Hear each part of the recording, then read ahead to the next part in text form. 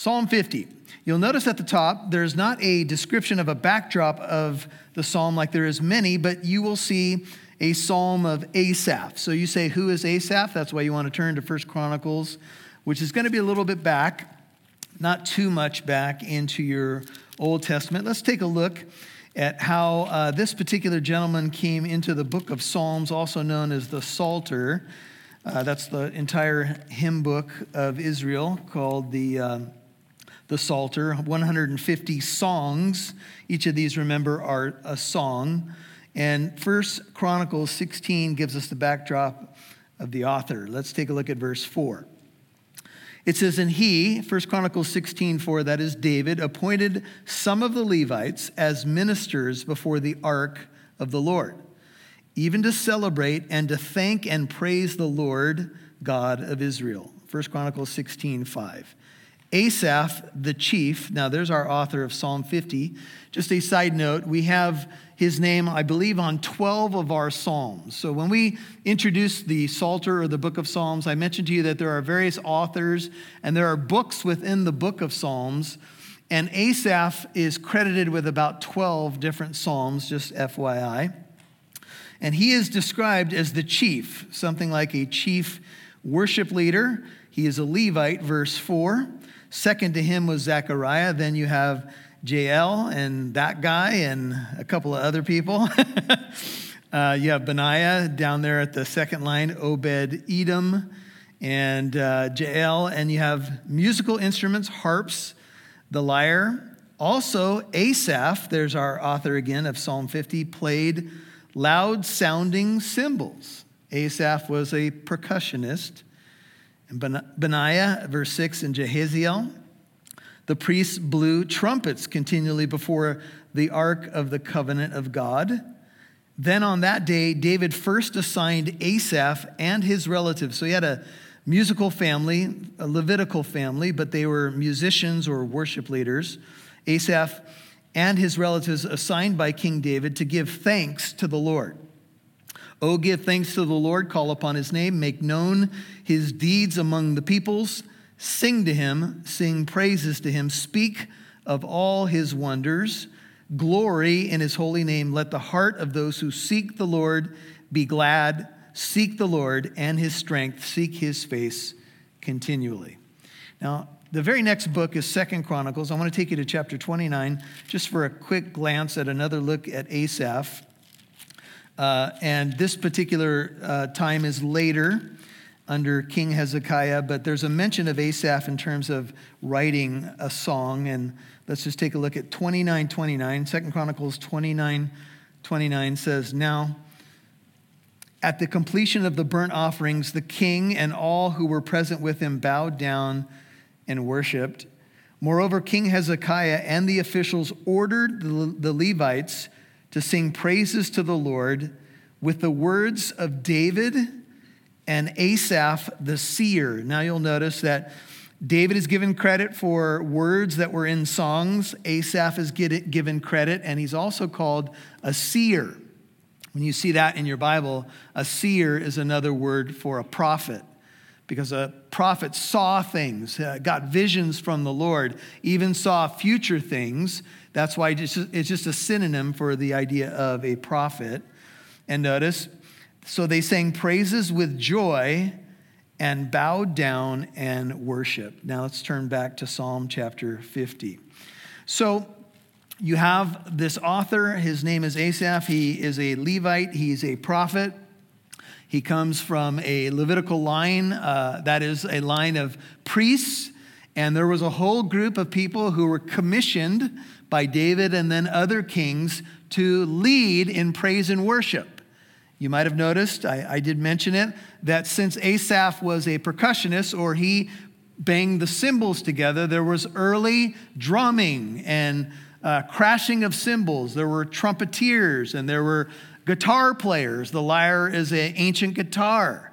And so worship and musical instruments go all the way back to this time of David. And God was honored in the singing of songs. And with varying instruments and different abilities, and those who had the ability, those who were gifted in this area. Some of you in the room are musicians. Some of you don't have a musical bone in your body. Some of you can't even carry a note with a handle. We know because we sit next to you in church, but that's a whole different story. And people have been hanging on to the idea that there's a filter in heaven and all of your voices sound beautiful because God just filters it out. That's probably not true, but he loves you anyway. So there you go. Psalm 50, a psalm of Asaph, honoring God. The word honor in the ancient world means that which is weighty. And so it's that which you put the most weight in or on, what you value the most. In the ancient world, value was determined by the weight of something, like in money. And so that's the word honor. You could call this a divine summons. It opens this way. The mighty one, Psalm 50, verse 1, that is El, E-L. God, that's the Hebrew Elohim. The Lord, pointed out on numerous occasions, whenever you see the capital L and small caps O-R-D, is always Yahweh. So you have three names for God opening the psalm. The mighty one, El. God, Elohim, three different names for the one true God. The Lord, Yahweh, has spoken and summoned the earth from the rising of the sun to its setting. A psalm of Asaph. This is the first of the psalms of Asaph. And his name bears 12 different psalms, as I mentioned. And he is the author. And it opens with this powerful three different names given to the true and living God. One writer says, a stunning introduction to this poem. The language suggests a grand display of God himself. El, Elohim, Yahweh, summons. And he summons here in verse 1, the earth from the rising of the sun to its setting. From the time that the sun rises till the time that the sun sets, God controls everything. He calls heaven and earth, if you will, to bear witness. That happens many times in our Bible. The mighty one is God, the Lord El, Elohim, the summons of God. If you have a New Living Translation, it says, he has summoned all humanity from where the sun rises to where it sets. Hopefully when God speaks, people listen. There was that old commercial. What was that investment firm? When they speak, people listen. And the question becomes, when God speaks, do we listen? You know, we have a Bible in front of us, but you guys know that throughout church history, there were men who were burned at the stake, more than one, to try to get a Bible into the common person's hands, to try to expose us to the Word of God. They died that we might have the living Word of God. And so whenever God speaks, whenever his word is opened, it would be good if we have ears to hear what he says to his people. Not what he's saying to somebody else. God is dealing with us. He's dealing with me. When I open his word, he's speaking to me. Out of Zion, the perfection of beauty God has shown forth. Now, why should the earth and its people respond to this divine summons? And what does God wish to communicate? Well, you'll see in a moment that the courtroom scene will unfold, and there's a final appeal to mankind at the very end of the psalm. And the lesson for mankind is not to forget about God amidst all that we do and all that we have. We are made in the image of God. We have a lot of blessings, and there's a way that we can order our life, if we want to suppress the truth of God. Romans chapter 1 says that's exactly what much of the world does. They suppress the truth of God in unrighteousness. I've joked in the past that some people take a truth suppressant every morning so that they don't have to listen to the external and internal reality of God. They have to push it away, literally push it down. And a commentator on the book of Romans mentioned that a good illustration for this is like if you had a beach ball in a pool and you were trying to push it underneath the water, inevitably, what does it do? It rises back to the top. And that's what the truth of God does. Not only the external truth of God in the physical creation that leaves man without excuse just from what's been made, because God's visible or invisible attributes are on display by what's been created. But there's an internal reality as well. It's our conscience, the law of God written on our hearts. And God has shown forth. One way that he has shown himself is through a particular nation. And that nation, you don't have to guess, is the nation of Israel. Out of Zion. Zion is another name for Jerusalem, the perfection of beauty. God decided to write his name there forever. Not because they were more numerous than any people or greater than any people, but because God chose them. God chose Abraham, and then Isaac, and then Jacob, and through that line, he would bring forth the Messiah. And God placed his love, called Israel the apple of his eye, and said, I will write my name in Jerusalem forever. And it was from Jerusalem that God decided to bring his Shekinah glory down to the earth. And that would be manifested in a place called the tabernacle. Later it would become a physical temple. And God said, I will allow my glory to come down. And at the dedication of the temple in the time of Solomon, the glory was so heavy the priests couldn't even go in there. And the God of Israel would draw people. Remember the Ethiopian eunuch who traveled all that way to go and find out about the God of the Bible? And he was reading the scroll of Isaiah in his chariot. And a divine appointment happened there where he could get someone to explain to him, namely Philip, the truth about Jesus from that very text. And if I had a text, a jumping off point from the Old Testament, Isaiah 53, it would be a wonderful jumping off point. And so the world came to hear the wisdom of Solomon, blessed by God. Ask me what you want. And you didn't ask for riches, you asked for wisdom. Therefore, I'll bless you with all of it. And people came to Israel, to Jerusalem, to hear the wisdom of Solomon. And people knew of the song, Saul has slain his thousands and David his 10,000s. And Jerusalem was the glory of the earth. And from that place, the true God, the one true God, shone forth. And Israel was supposed to be a light to the nations. And when they would hold their feasts, 7 of them listed in Leviticus 23, that was supposed to be a sign to the nations. And all able-bodied Jews would come 3 times a year for Passover, Pentecost, and the Feast of Tabernacles. Some of them to remember past blessings, some of them to look forward to future blessings. But other peoples would come and check it out. Namely the Ethiopian eunuch, but there were others who were interested, who seemed to be drawn to this place and this unique people. And even today, isn't it interesting, as Christians, what do many of us want to do? We want to sojourn to what? To the Holy Land, because we want to see it. We want to see where Jesus walked. I was telling a group of people, we were at a place in 2006, we went for the first time to Israel, and we were at the pavement stone where Jesus stood before Pontius Pilate. And a woman in our group, we were actually underneath the physical city because, ancient cities are built on tells, and that means built, one upon another because of disasters and stuff like that. And so we were actually underneath the physical city at what they believe is the actual pavement stone where Jesus' feet would have touched.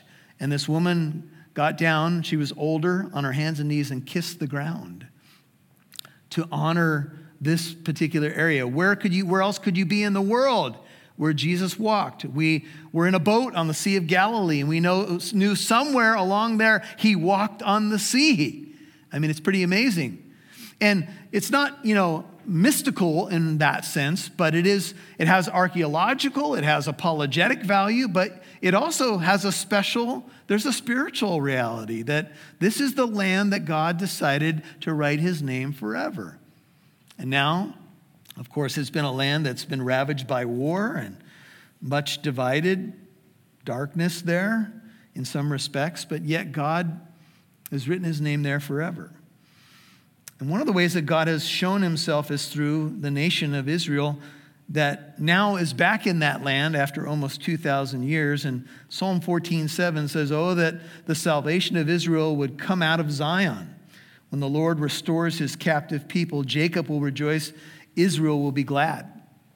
Psalm 53:6 says, "Oh, that the salvation of Israel would come out of Zion. When God restores his captive people, let Jacob rejoice, let Israel be glad." Salvation came to the Jew, then to the Gentile. And that was one of the main purposes of the calling of Abraham, was to bring forth the line to the Messiah, but also to have a people that would keep the word of God and pass it along. In fact, when Paul talks about the children of Israel, he says they are Israelites to whom belong the adoption as sons, Romans 9, verse 4, the glory and the covenants and the giving of the law and the temple service and the promises, whose are the fathers and from whom is the Christ, according to the flesh, who is over all, God bless forever. Amen. And so the Lord chose Israel to be a vehicle, to be a vessel. And now today, his vessel is, guess who? It's you. It's the church. And the church is to let its light so shine that they may see our good works and do what? Glorify our Father who's in heaven. We're ambassadors of this gospel message. We're to go to the ends of the earth. Every time you walk out those doors, I don't know if you noticed, but on the wall, just above the sound booth there, and you can turn around if you want to look at it, it says, it's a missional verse. Go therefore and make disciples of all nations. Did you know that that's part of your job? My job? Yeah. You're the church, right? We're to go out, not just make converts, we're to make disciples. We're to teach them everything that Jesus commanded us. This is our mission. And so the Lord saved Israel. And Israel, here given voice, says, "May our God come," verse 3, "and not keep silence. Fire devours before him, and it is very tempestuous around him." May our God come. The modern cry that we have in the church is, Maranatha, O Lord, come. And I'm sure Israel was saying that when they were in slavery in Egypt. I'm sure they were saying that when they were in Babylonian captivity and Syria had ravaged them. Oh, Lord, come. We look at our world today and what do we say? Oh, Lord, come. And then we have a good day and we say, well, not so fast. Maybe wait a little bit longer. I've had a good stretch. I've had a good couple of days, The disciples, when Jesus appeared to them over a period of 40 days, asked this question in Acts 1:6, Lord, is it at this time that you're going to restore the kingdom to Israel? And Jesus said, it's not for you to know the times and seasons that the Lord, the Father, has fixed by his own authority, but you shall receive power when the Holy Spirit comes upon you, and you will be my witnesses. And then you'll start, remember, at Jerusalem, Judea, Samaria, and to the uttermost parts of the earth. And after Jesus had said this, remember what happened? He ascended back into heaven. And they were staring up there like, where'd he go? And then two men in shining clothing appeared. And remember what they told them? This same Jesus that you saw go up into heaven is going to return in like fashion. And it's at that time that guess what he will do? He will set up his kingdom. It'll be a kingdom of light. It'll be a new Jerusalem. And this is the story of Scripture. This particular desire for the Lord to come, and notice in verse 3, fire and tempest are judgment language. And there's similar language when it describes the day of the Lord. And so he summons the heavens above, look at verse 4, and the earth to judge, or you could say to rule his people. We'll come back to that.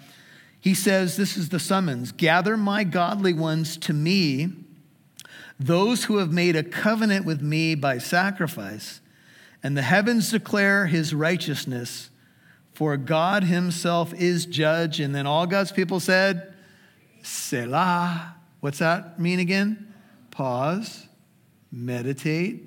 It's a pause in the music, but it's a chance now to just let the first several verses, namely 6 verses, settle in your soul. And let me tell you that there's 3 major blocks in Psalm 50. The first is God summoning the heavens above the earth, calling his people to what we would call a holy convocation. And this is kind of an interesting thing because when the Lord comes, there's a trumpet sound associated with his coming. And there were a couple major uses of the trumpet in Israel. One was to call God's people to God's presence. So they would blow the shofar, and it would be for a sacred assembly, and it would be to gather the people to God's presence. One of the other major purposes of the trumpet was to blow it to go to war, and there was also a sense of warning, like the watchman on the wall would blow the trumpet. When Jesus comes, he will come with the shout of the archangel and with the trumpet of God. And when he comes, he's going to first rescue his people. Now, this is very much in keeping with Psalm 50. He's going to rescue his people. The dead in Christ will rise first. There will be a rapture. The church, God's people will go up, go out, and then the wrath will come. And this is what's associated with the trumpet. Think about it. It's calling the people of God to the presence of God in resurrection and rapture. The trumpet blows, bring my people to me. We'll meet the Lord in the air. And then the trumpet blast indicates war, where God will now pour his wrath out on an unbelieving world. Psalm 50 captures what may well be an end of the world judgment scene, where God will separate the wheat from the chaff, the sheep from the goats. That's what's going to happen. As little Crystal Lewis used to sing it, people get ready. Jesus is coming. And she talked in that song about there will be a time when we will be counted. And oh, that we would hear, oh, you're one of my sheep. Enter in to the joy of the Lord. Amen? And so God calls, verse 4, he summons, court language, the heavens above. He calls the earth to bear witness. You can see this in Deuteronomy 30:19, where Moses says, I call heaven and earth to witness against you today. It's interesting to contemplate the judgment scene, because in that scene, angels will be there. There will be a dividing, if you will, of who belongs to God and who does not. And so that's the first section. It ends with, in verse 6, the idea of Selah is the pause and the ponder. That's section 1, the summons of God. And let's move on to section 2. He says, hear, O my people, 7, and I will speak, O Israel. I will testify against you. I am God, you are God. One thing I didn't mention is that the word judge earlier in the first block that we looked at is a word that also means to rule. So it doesn't always mean like I'm going to judge you. It also has the idea of a king. I will rule over you. He says, I do not reprove you, he's speaking to Israel now, for your sacrifices, and your burnt offerings are continually before me. That's not the problem. I shall take no young bull out of your house, nor male goats out of your folds. For every beast of the forest is mine, the cattle on 1,000 hills. Now, does God just own the cattle on 1,000 hills? No, he owns more than that. It's a way of saying he owns everything. He doesn't need my stuff, whether it's my money or my time or my talent or my treasure, but I get to give it to him. Are you with me? And in the ancient world, when you were part of a nation like Israel and your whole life was about sacrifice and temple worship and feasts, what if you just didn't want to cooperate? What if you just said, yeah, I'm part of the people of Israel, but you know what? Not feeling it. I don't know if I want to go to the feast this year. Don't know if I want to sit through another Seder meal. Don't know if I want to bring an offering. The teenager says, I don't know if I want to go to church today. You say, well, where are you moving to then? I'll help you pack. I heard a story. I'm trying to remember the name of the university, but it was a Christian seminary. Can't remember if it was Dallas Theological Seminary, but there was a time in their history when they were kind of on the verge of closing and they were short of money. And so they decided to pray. What a novel concept. And so the prayer went something like this. This is how I remember the story. They said, Lord, we're short and we're not going to make it unless you intervene. So the Bible says you own the cattle on 1,000 hills. So would you sell a few of the cattle and give it to us? Well, a rancher happened to be passing by the university and he had a breakdown in his vehicle. And he walked in just after that prayer meeting and said, hey, I had a breakdown out here, and could you guys use some cattle? I'll donate them to the seminary. And they were able to continue. And God answered that prayer quite literally. He owns everything. The earth is the Lord and the people therein. Everything belongs to him. And so the people of Israel apparently started to get the idea that God needs me to show up. Because if I don't show up with this calf, maybe God will go hungry. I mean, he's laid out this stuff in Leviticus and other places for us to give sacrifice, so maybe he needs it. Maybe he needs me. Sometimes we show up as a new Christian and maybe we have a sense that we're called to ministry, and boy, you ain't seen nothing yet till I get here. Oh, I'm going to shake some things up. Wait till I get in the pulpit. I'll tell you like it is. This whole thing's been designed for me to show up at this very moment. You know, that's why the Bible says don't lay hands too quickly on a new convert, because they'll probably fall on their face. Because that's not what this is all about. And so they did the sacred rites. Today we could say to be religious, all you got to do is show up at the right place, wearing the right clothing, going through the right motions. But you could do it devoid of your heart. And that's just as true in the evangelical church as it is in a Roman Catholic church or whatever else you want to talk about. Amen? I mean, if you've been around long enough, you can put on the church face. You can change your vocabulary when you hit the church parking lot. Hey, brother. Hey, sister. Hallelujah. Hallelujah. Praise the Lord. Consecrated a little bit more this week. Believe in sanctification. Don't want to practice procrastination. You know, whatever. That's not a biblical word. But. Did you guys hear about the T-shirt made by procrastinators? It was, on the front it says, Procrastinators Unite. On the back it says, Tomorrow. Anyway, never mind that. Wasn't even planned. I know 11. Every bird of the mountains, everything that moves in the field is mine. Notice this. If I were hungry, not that God gets hungry, but if I were hungry, I wouldn't tell you. For the world is mine and all it contains. If I were hungry, and I am not, God doesn't hunger, he doesn't need anything, he doesn't sleep. Yes, when Jesus became a man, he did get hungry, right? And you remember that interaction with the disciples. Where did he find food? Oh, my food is to do the will of my Father, right? We get so enamored with the things like what we're going to eat, what we're going to drink, what we're going to wear. God says, if I got hungry, I don't need to call you. I own everything. I don't need another bull. If you're going to go through the religious motions and I don't have your heart, then what good is it?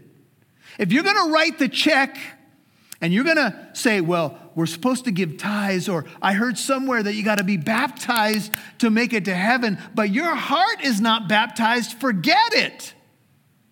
Amen?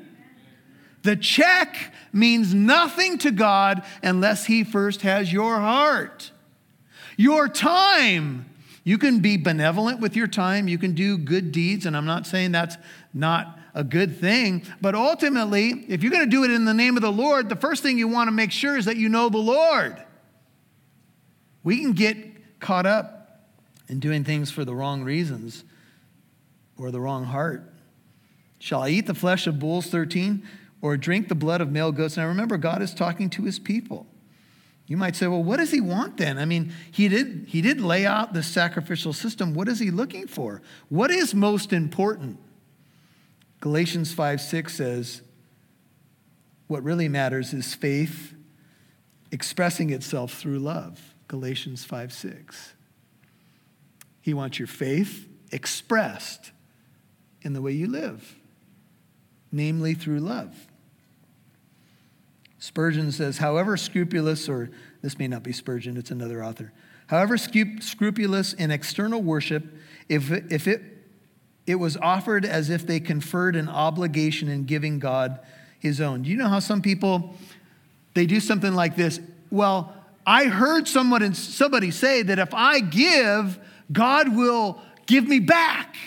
And so they do a give to get scheme.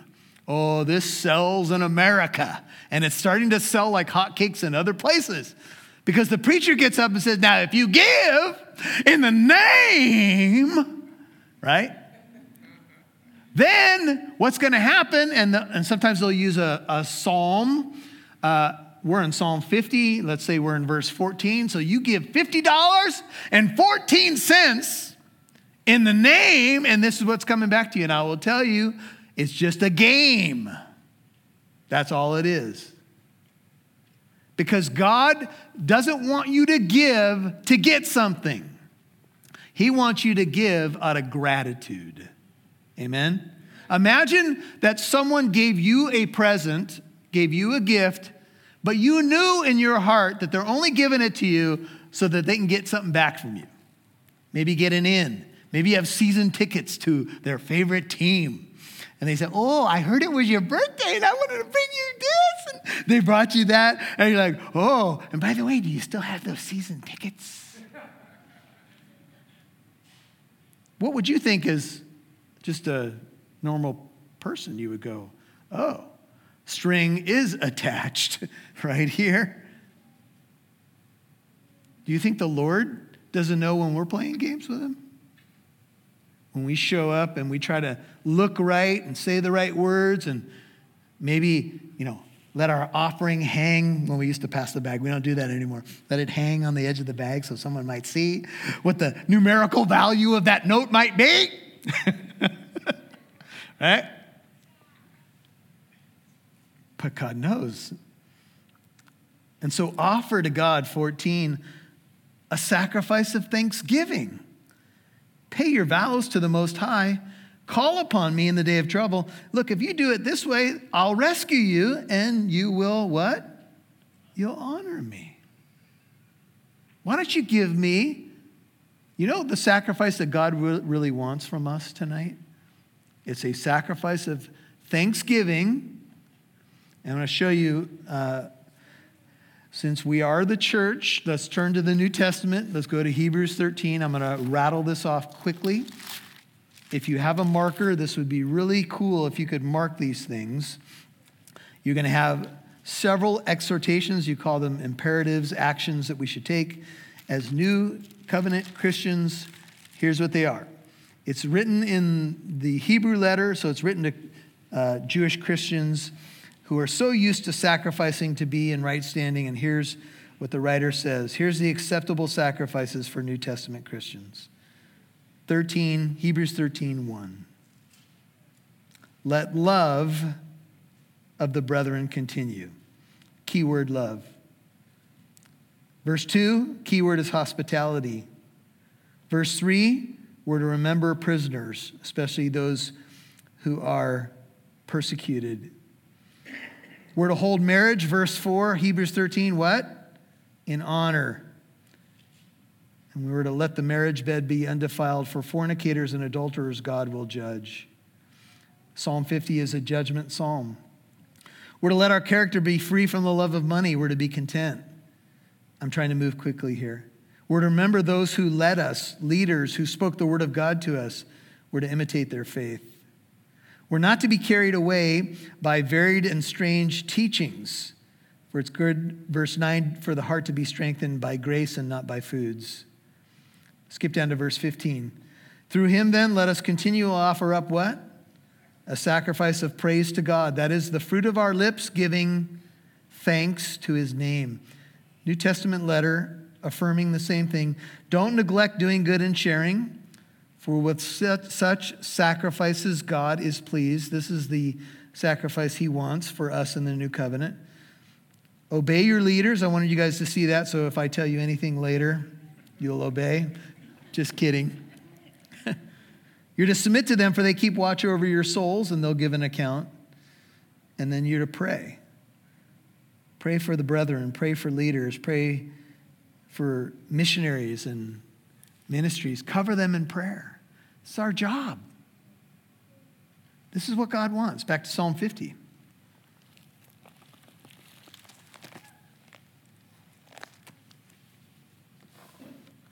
Israel's problem?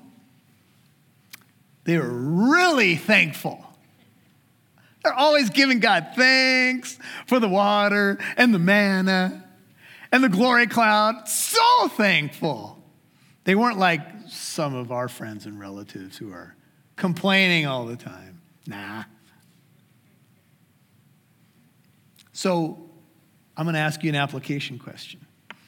How much of your time do you think you spend in thankfulness and gratitude, including your inner thoughts? And how much of it do you spend whining, complaining? How much of your time do you spend just isolated on your own needs, thoughts, shortcomings, you name it, as opposed to prayers directed towards the saints and giving thanks to God for all of his gifts in your life? I have to be honest, this is a battle. It's a battle for all of us. We've got to shift our thinking. We've got to have our mind transformed so that we're not just consumed with self, but we battle our flesh, the world, the enemy. It's an onslaught. And then the final section of Psalm 50 is to the wicked. And by the way, the wicked here are among his people. So this is also children of Israel. And here's what he says to them, last block now. What right have you to tell of my statutes and to take my covenant in your mouth? Now, in Jesus' time,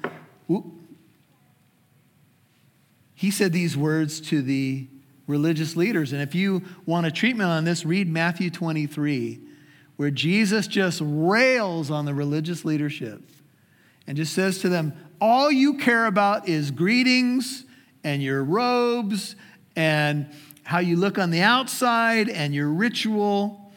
And he quotes this verse, this is Isaiah 29:13. He says, they honor me with their lip service, but they remove their hearts far from me.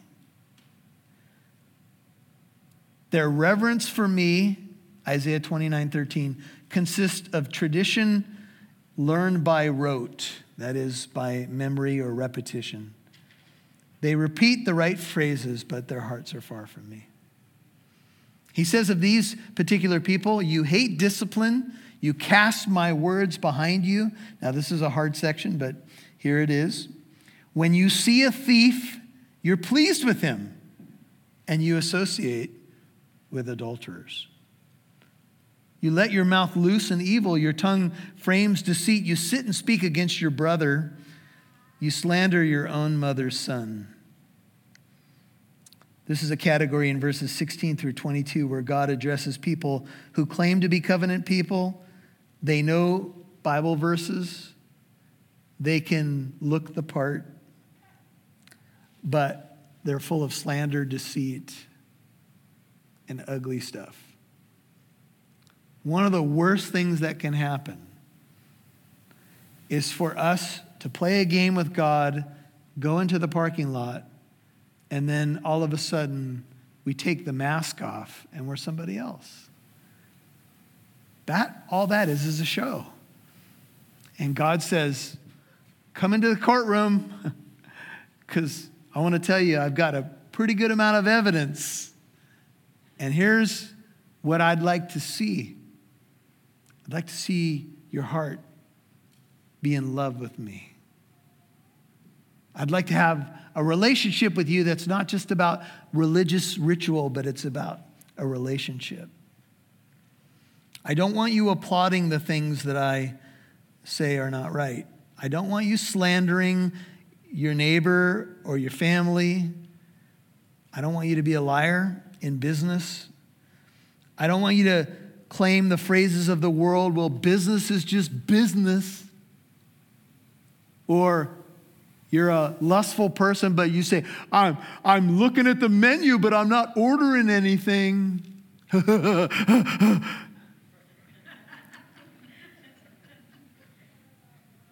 And frankly, all you've done now is imbibe the world.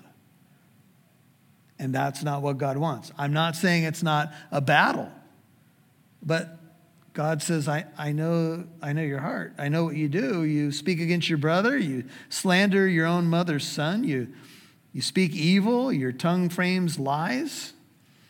These things you have done, 21, and I kept silence. You thought that I was just like you. And you're going to see that the answer is, but I'm not.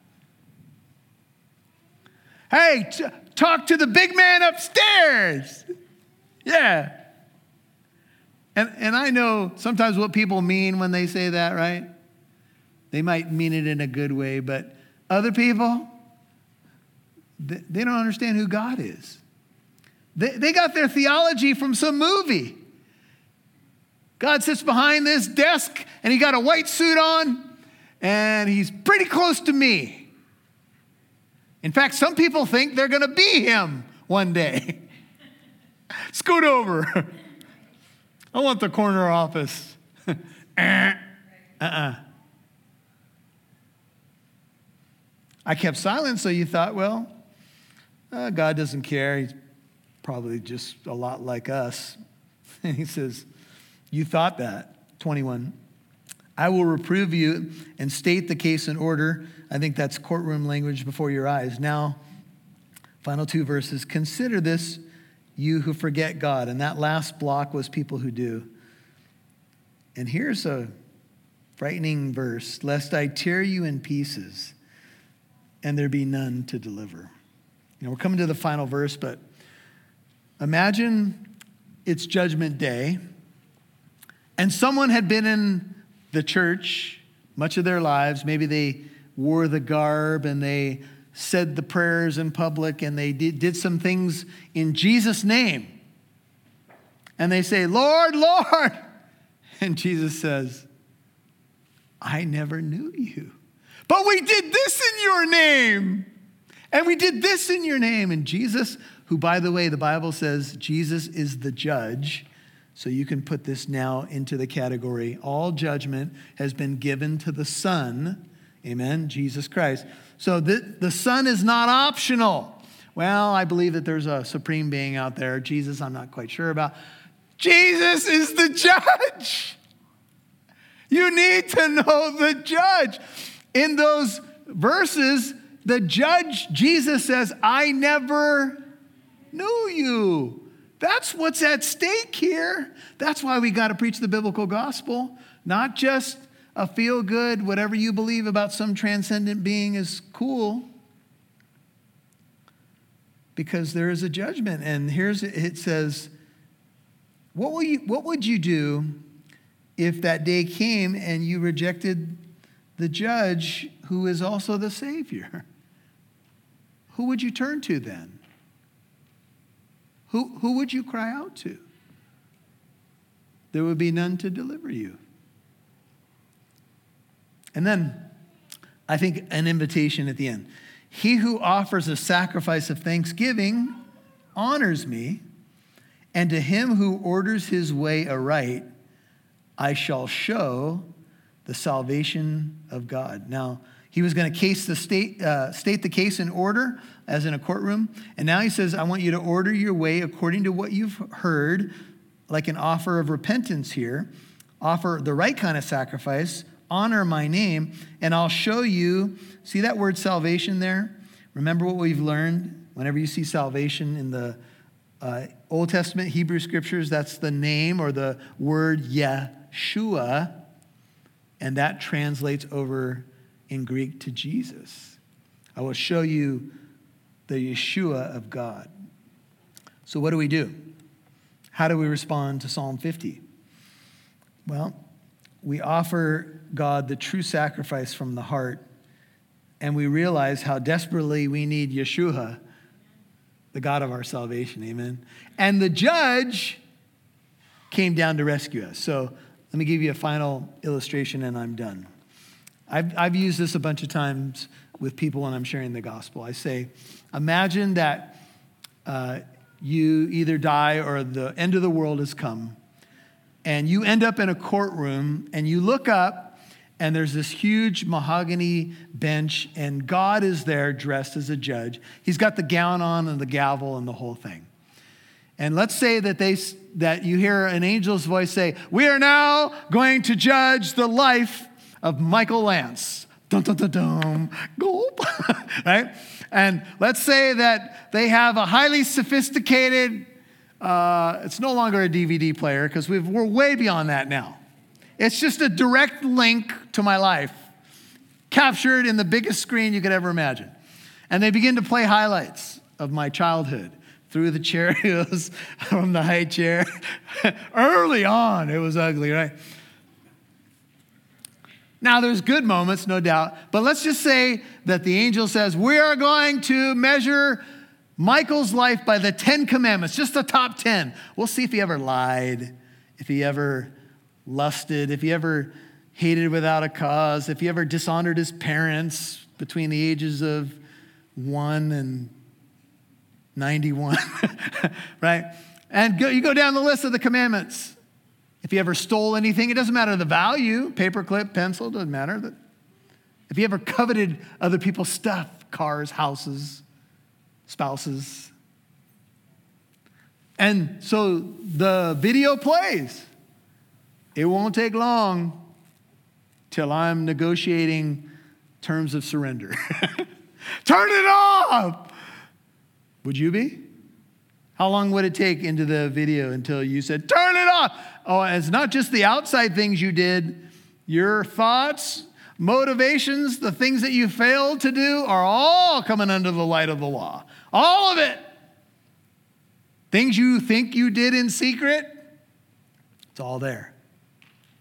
Now, the judge, judging you by the 10 commandments, throws the gavel down. Guilty. And you've got nothing to say, so you hang your head. And I want you to imagine now that judge lays down his gavel, takes off his gown, descends from his bench, looks at you and says, I know you're guilty.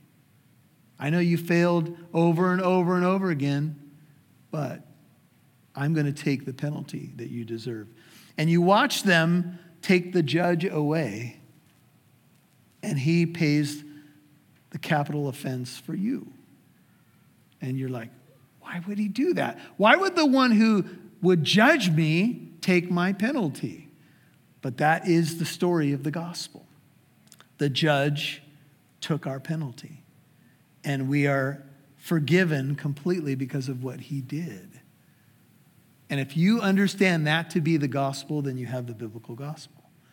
It's the righteousness of Christ credited to my account. Now, once he's done that, God's expectation of my life is what? Not that I try to earn, I can't add anything to the perfect judge, but that I live the rest of my life in gratitude. Not to earn my salvation, but in light of my great salvation. Everybody with me? Father, thank you for Psalm 50, and thank you for the precious people that have come out tonight. Thank you for the word of God and psalms that are medicine to our soul. Thank you for conviction. Conviction is healthy. Healthy conviction is good because it leads us back to right living. And I need it, Lord. I can get off track so easily and so quickly. But thank you that you nudge us back and you are so gracious and so patient. Thank you for our great salvation. And thank you that the promises in Christ are yes and amen, and you are coming again to judge the world in righteousness. And thank you that my sin was judged at the cross. Now, many of you, I think, already know Jesus in this room, but if you have any question about your salvation, it would be a great time just to say, Lord Jesus, thank you that you, the judge, became that baby in Bethlehem. Thank you that you came on a rescue mission, prayed if it's you, to save me. Thank you that you fulfilled the law. Thank you that you died on the cross and experienced the wrath of your Father in my place. Thank you that you rose from the dead to defeat death, just as you promised. I believe in you. I believe that you are God, Creator, King, Savior, and Lord. And I repent of my sin and receive you and what you did through the cross and the resurrection for me. Please save me, Lord. If you've been a prodigal and maybe some of the verses that were preached tonight have hit your heart with some conviction, the good news is that you have a chance to just adjust and amend both your thinking and your actions to God's ways. And they're not really complicated. They're pretty simple and extremely profound. Father, may your living waters wash over your people tonight. You are good. Your loving kindness is better than life itself. Thank you for loving us first, for calling us to yourself, for taking our punishment at the cross. We just want to spend a Selah moment together, allowing your word to transform, to renew, to strengthen. Please protect your people. I pray over the needs of this room tonight and those who are watching, whether they're health concerns or spiritual warfare or maybe even depression and darkness. Would you lift those things? Would you cast the enemy out? Would you extend a hand to heal that area of somebody's life that needs a touch from you? Thank you, Father. We ask all of that in Jesus' mighty name.